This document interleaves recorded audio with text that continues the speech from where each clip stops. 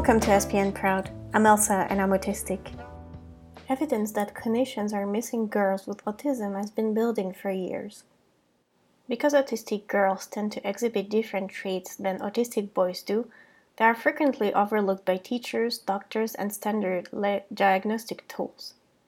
Those omissions carry over into the research literature, where studies typically include 3 to 6 males for every female.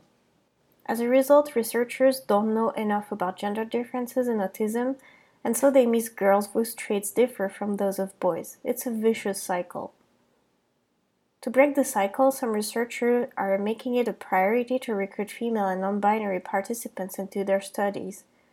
And some are turning to women and gender non-conforming autistic people for guidance on how to design better studies and cast a wider net when recruiting participants.